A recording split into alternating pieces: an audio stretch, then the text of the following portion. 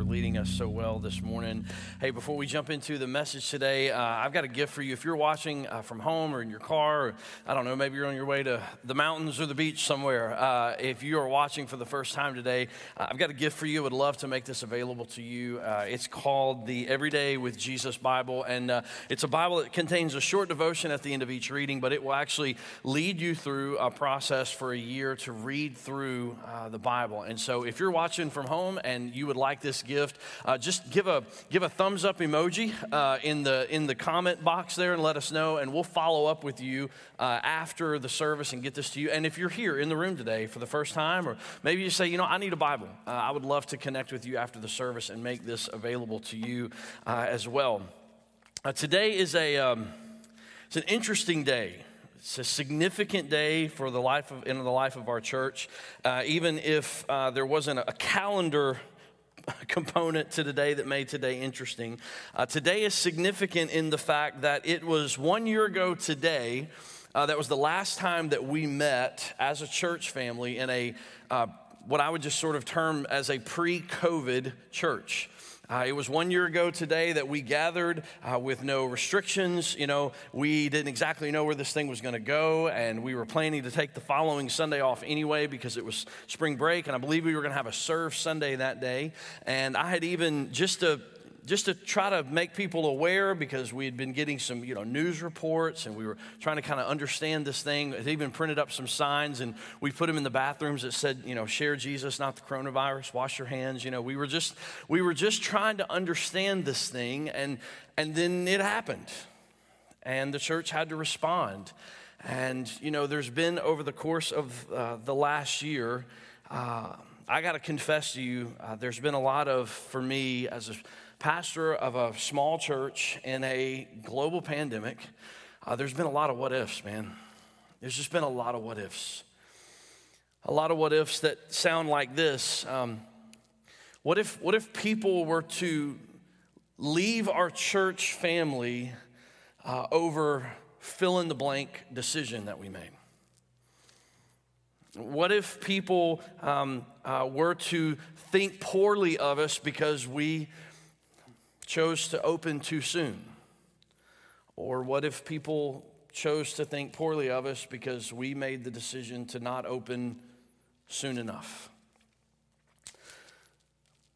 There's been the what if for me is, what if we make the wrong decision about X, Y, and Z decisions, and it puts people at risk, and it results in people getting sick?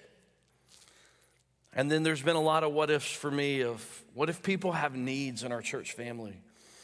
What if people have needs in our community and we haven't done an adequate job enough of making sure people know that we're there for them, and there are needs that we could meet and we just don't know about them and they go unmet? Maybe over the last year in your life, you've had a lot of what ifs as well. Personal, maybe they've been related to your job, maybe they've been related to your finances, maybe they've been related to your family's health or some extended family's health, whatever that may be. But for me over the last year, and this is me taking my pastor hat off and setting it to the side and just saying, this is Jason, the one who is very imperfect, trying to follow Jesus as best as I know how. Scripture has been what has sustained me over the last year. And as it relates to the church and pastoring and leading and shepherding this church, there has been one passage of Scripture in particular that has been a comfort for me. It has been a passage of Scripture that has held my fears and my what-ifs in check time and time again. And I have a feeling that in the future it will probably be a passage of Scripture that I have to come back to and revisit. What's interesting about this passage is it's not even a whole verse of Scripture. It's not even a section of Scripture. It's actually 5 words. And these 5 words have had so much truth and so much power and so much sustaining ability into my heart that I thought today that it would be appropriate for us as a church on today that is Commitment Sunday for our capital campaign. It kind of marks a 1 year sort of season that we have been in as a church. It would be a really good reminder for us to go back to this truth for our lives.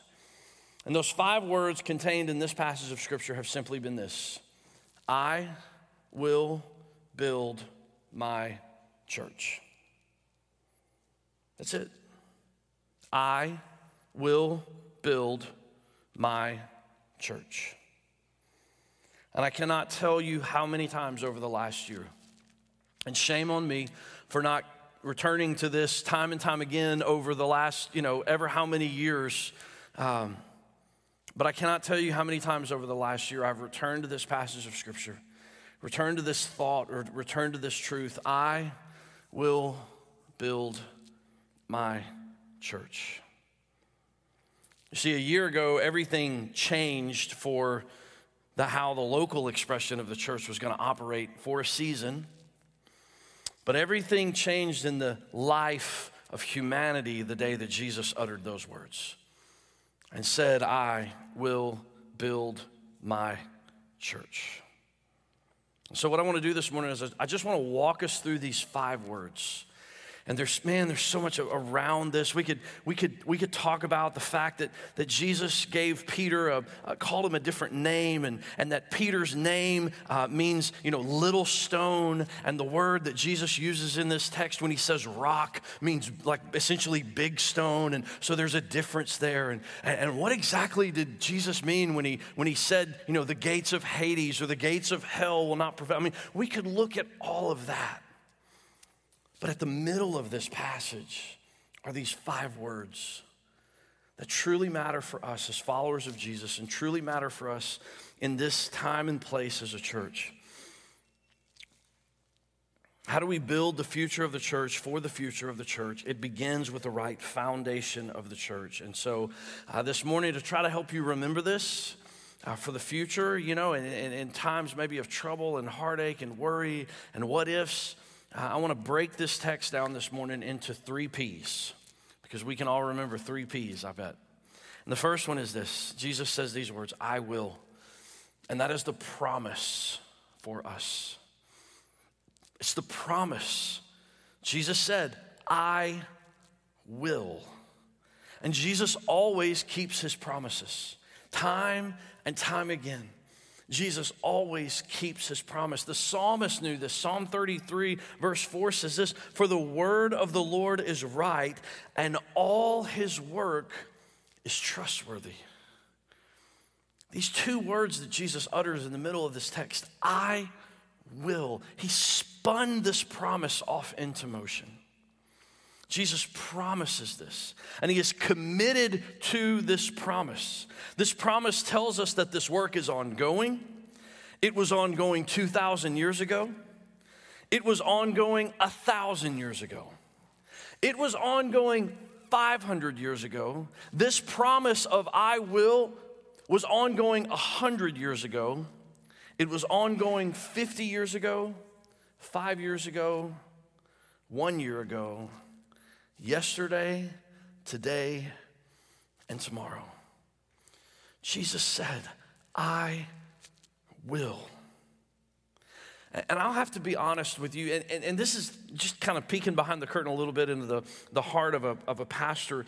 There is always this tension in pastoring and shepherding a church. There's always this tension of trusting God, kind of this idea of leaning into his promises and what he has asked us to do and step into obedience. And then just kind of the idea of like putting your hand to the plow and just going to work. Just getting up early, staying up late sometimes, going through seasons where it's just hard work. There's always, it's like a rubber band. There's always that tension, that pull. And over the last year especially, I have had to remind myself who the I in the I will really is. Because it's been easy for me to hold the mirror up and to say, well, I will. I'll build my church. I'll build this church through a global pandemic. I'll build this church to transition to a life. I mean, time and time again, I've had to come back. No. I will build my church. So his promise of I will leads us to the process. You see, the word build there points us to the process of this promise that Jesus spins off into motion.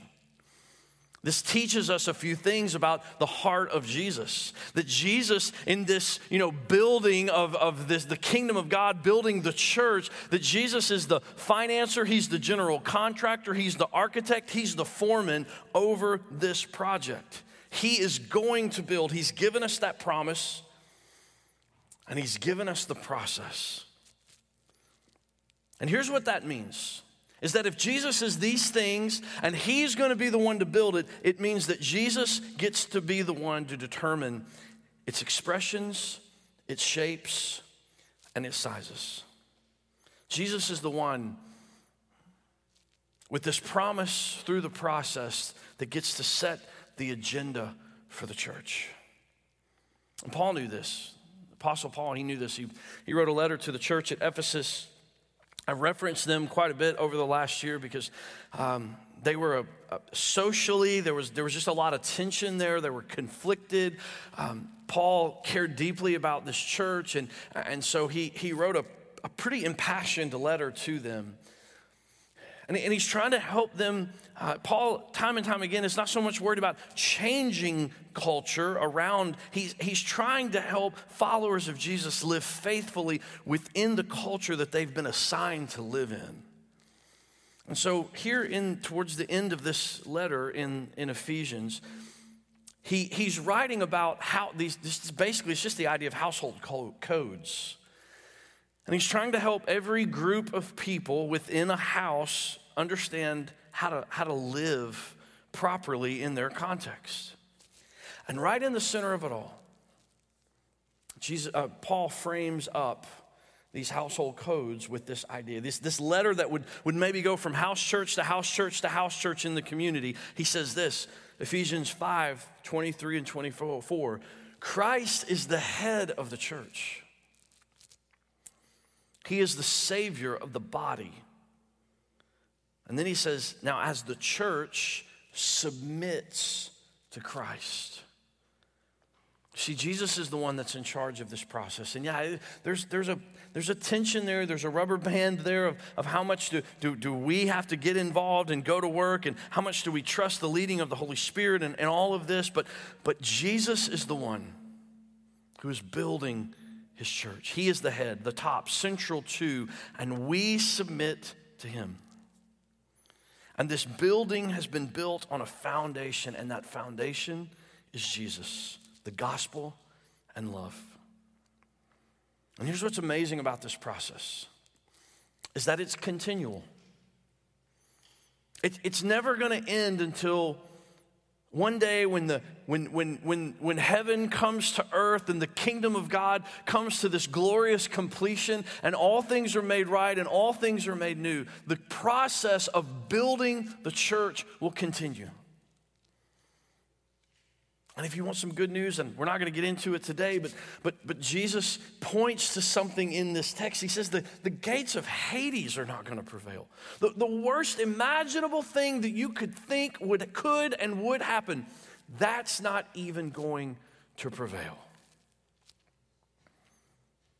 We have the promise and we have the process. We ask the question, so what is Jesus building in all of this? Well, Jesus tells us he's going to build my church. This is the possession. If you're taking notes, that's the third P, the possession. And I love this part because, we would all say, yeah, my church is Grace Hill Church. That's my church family. That's where I go to worship. It's where I serve. It's one day we'll be back in, life groups with one another and all of the things we can't wait to happen here in the near future. But this is ultimately Jesus' church. He says, I will build my church. And it's personal to Jesus. This is personal to him. Look around.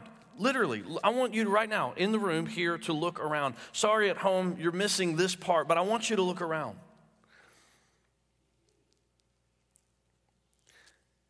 This is the church that belongs to Jesus. He says, I will build my church. Now, it's interesting. This is the first time in the New Testament that we have recorded this word church. And I love the fact that, the gospel writers, through the Holy Spirit, recorded the words of Jesus. It's interesting because we have very much put a very religious bent on the word church. But in the first century, the word church that's used here, the ecclesia, was not a religious word. Jesus is redeeming a word in some sense here in the culture. You see, the word ecclesia in the culture in the first century was kind of a bland word. I mean, this is what it meant. It meant community, group, or called out ones. And Jesus says, I'm building my community.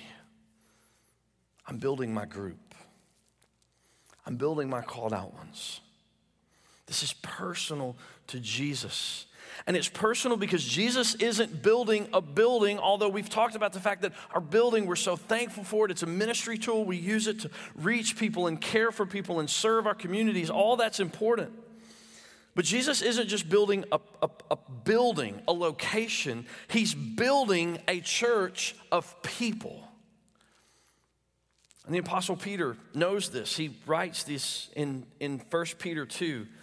He says, you yourselves as living stones, a spiritual house, are being built to be a holy priesthood, to offer spiritual sacrifices acceptable to God through Jesus Christ.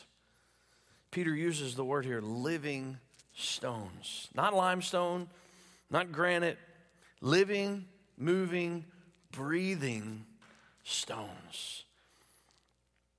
Because the church that Jesus is building is not just a structure.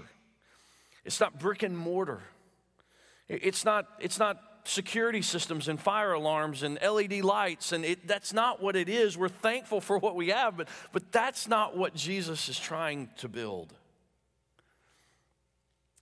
Jesus is building a people. He's building you. He's building your spouse. He's building your neighbor. He's building your children to be the church. And I got to be honest, and this was really, can we just be real for a few minutes? Is that cool? Just kind of let me just kind of talk for a minute. I tell you what was revealed in American society a year ago was how much we've conflated those two. How much we've misunderstood it. And that is not, let me say it this way, that is not a failure of people following Jesus. That is a failure of our discipleship systems in America. That when it became, we can't meet the certain way that we in America have decided is the right way to meet, now all of a sudden we're going to hell in a handbasket. And Jesus says, I'm building my church, though. Yeah, I mean, I love how we get together, and I love the songs that we sing, and I love the technology that we get to use, and I love the fact that we come together and we see each other and we sing and we worship. But do we really think that threatens the mission of Jesus when we can't gather physically the way that we might want to express that gathering? Jesus says, I'm going to build my church. Mask or no mask. Global pandemic or not. Why? Because the church is a living, breathing, moving group of people, and we lost sight of that. And it was exposed to us all over America. Let me give you an interesting fact. That Jesus isn't just building this thing here in the suburban South. This is a global endeavor of Jesus. Listen to these stats by Pew Research that was done just a couple of years ago. There are 1.9 billion people who claim to follow Jesus internationally, minus the United States. 1.9 billion people who claim to follow Christ outside of the United States. Do you know what the number is in the United States? 246 million. Another way to say it is this, is that in the global church, the United States is a drop in the bucket of the way that Jesus is building his church. And we lose sight of that, and we lost sight of it last year. That this promise to build, it is personal for Jesus, and he's building it all over the world. The majority of the Christians in the world do not live in the United States. He says, I will build my church. And if Jesus is building it, and if we look out and there's over 2 billion Christians worldwide, 1.9 billion outside the United States, and 246 million within the United States who claim Christ, it means this.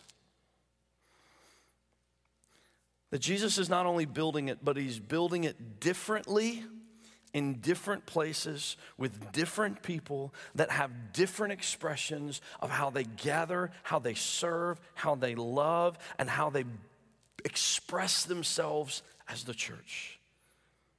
And I am so thankful that Jesus does not have a one-size-fits-all for his church.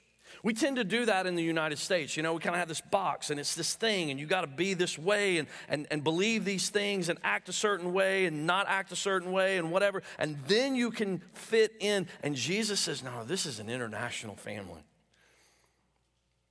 I'm building my church. And I'm the head of that church. I'm the architect. I'm the financer. I'm the general contractor on my church.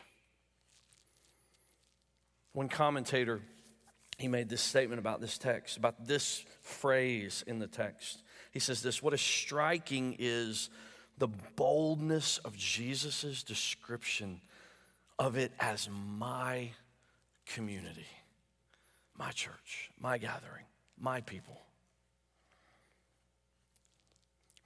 People like you, people like me, people like your neighbor, people like everyone sitting in this room, and people like everyone watching from home.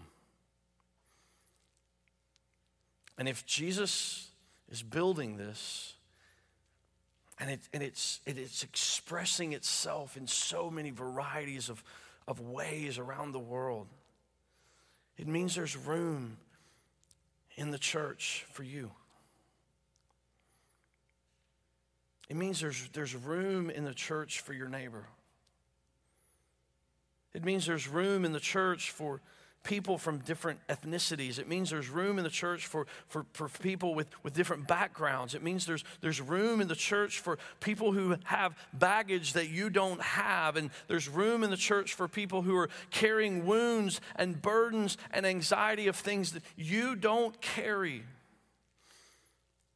Because it's not me building my church, and it's not you building your church. It's Jesus building his church.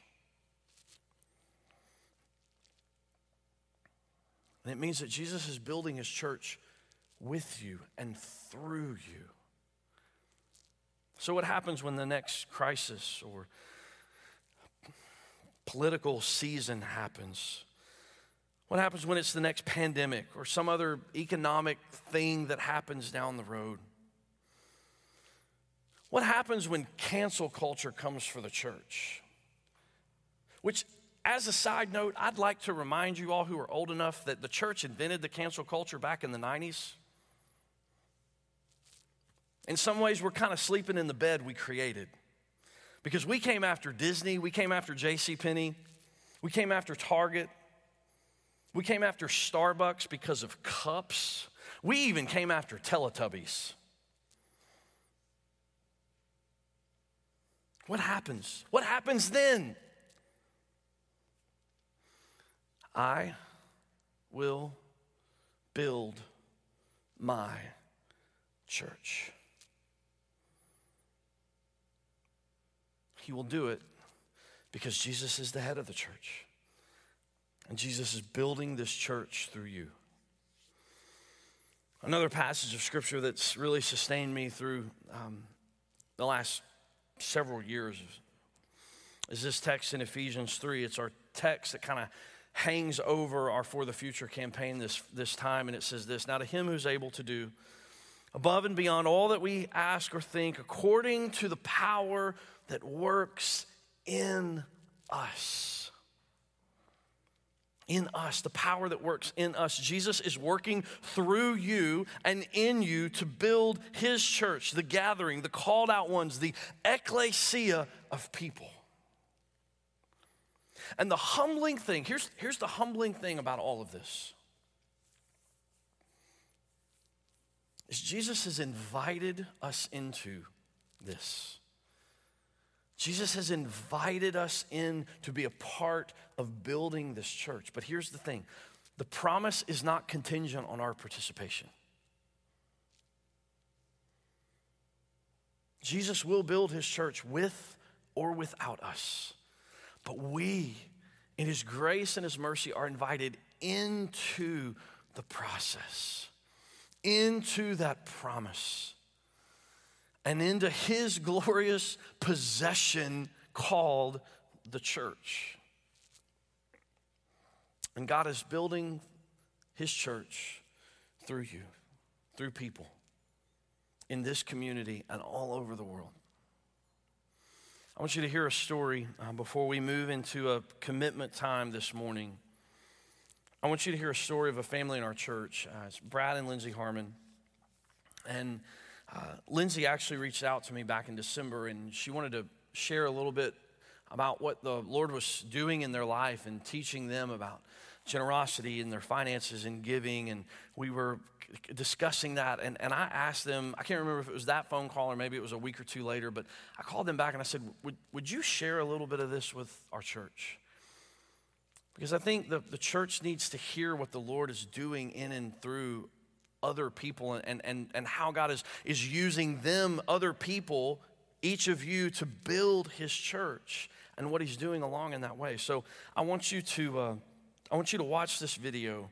And let's learn from them. Let's hear their story, and let's learn from them as it relates to what the Lord's been teaching them in their generosity and their finances.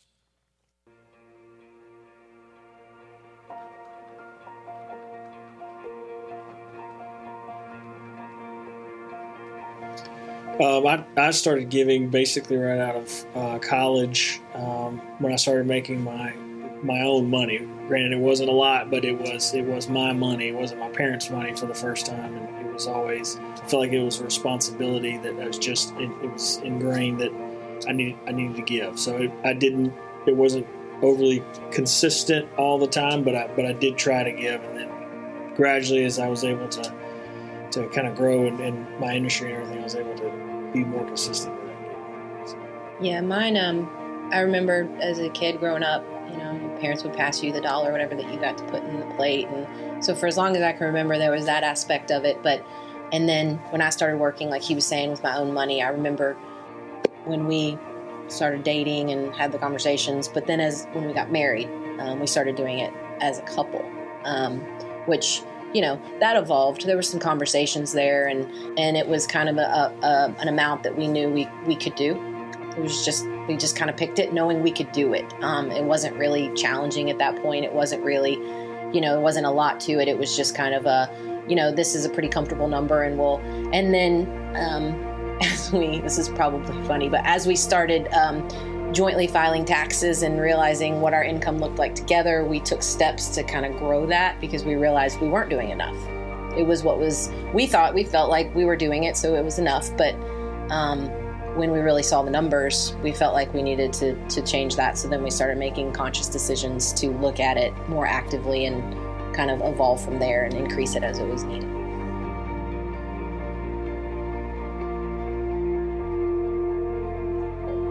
So the first thing I would say is to pray about it. God speaks to us, and it's going to look different for different people. Whether that looks like $1 a month, $1 a day, whatever it is, if that's $1,000 a month, whatever the amount is for you in this moment, just start. I would say that if you're asking the question and you're wanting to know about it, that God's maybe already spoken to you a little bit already. And then additionally, I was like, look, put the mirror on yourself. What are you spending some money on? Mm-hmm. Toys are fun. Do I need the NFL package? Do I need the whole NFL package this season? I don't know. Maybe not. That's $1,500 a month, something like that. I don't know. I would say though, to look at just what do you really need? People need to give themselves a little bit of grace. I think that there have been times in our lives where we have been able to do over and above, and there have been times in our lives where we've had to cut it off completely. Life is crazy and messy and intense, and sometimes, there are ebbs and flows. And if we give ourselves the grace in the moments that we need them, but then in turn, in the moments where we're blessed, we just pour out, there's a balance to that. And then the last thing I would say is talk to people you trust. Have those conversations. Talk to people that are older than you, talk to people that are younger than you, talk to people in the church, because that's a big thing that's been impactful for me is, hearing people's experiences, hearing how God's been faithful. And then sometimes you just got to know you're just going to have to take a leap.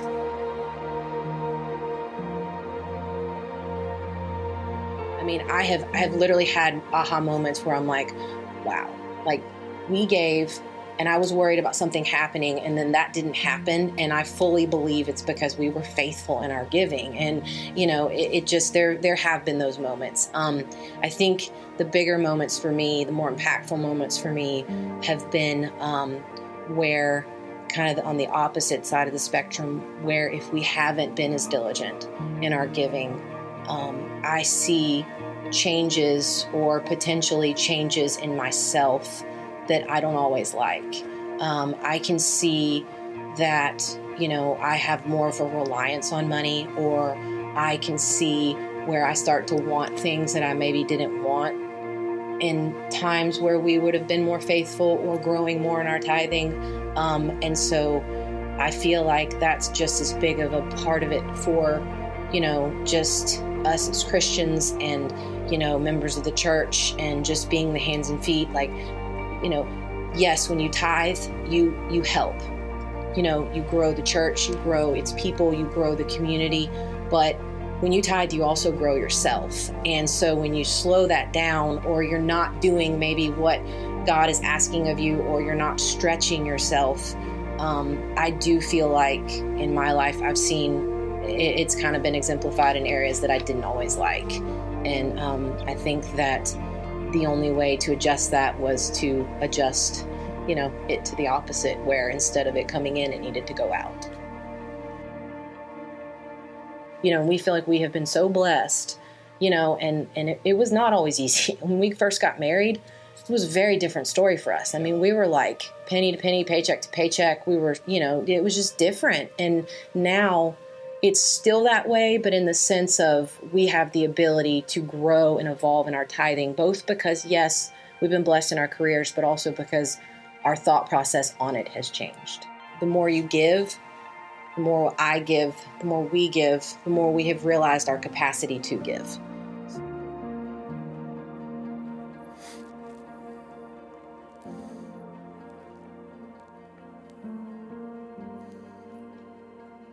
This is one of the many ways, expressions of how God uses you to grow and to build his church. Jesus gives us the promise, I will. Jesus gives us the process he's going to build. And it is a personal possession to Christ, his church. And so what we want to do now is, we did this, almost 2 years ago, but we want to have a time of commitment where we just pause for a moment. And I pray that many of you have been reflecting and thinking on this last week about what commitment you're going to make to the For the Future campaign, to partner with Christ in this endeavor to build this local expression of the body of Jesus, the church. And so what we want to do is we just want to give everybody just a few moments. And this morning there was an email that went out as well as a text. All of our commitment time is going to be done online, just so we can all do this together. And what I would ask is that if you've got your electronic device with you and you've got that link, you can go to gracehill901.com/forthefuture. And it's a short little form there that you can fill out that just simply says, this is what I'm going to commit to give.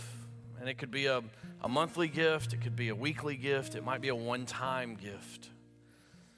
But I want to encourage you, we're just going to take the next minute, let you have that time between you and the Lord and what the Lord may be asking you to do. And I understand not everybody can make a commitment today, but still use this time to process and pray. Lord, what would you have me do? What would you have our family do?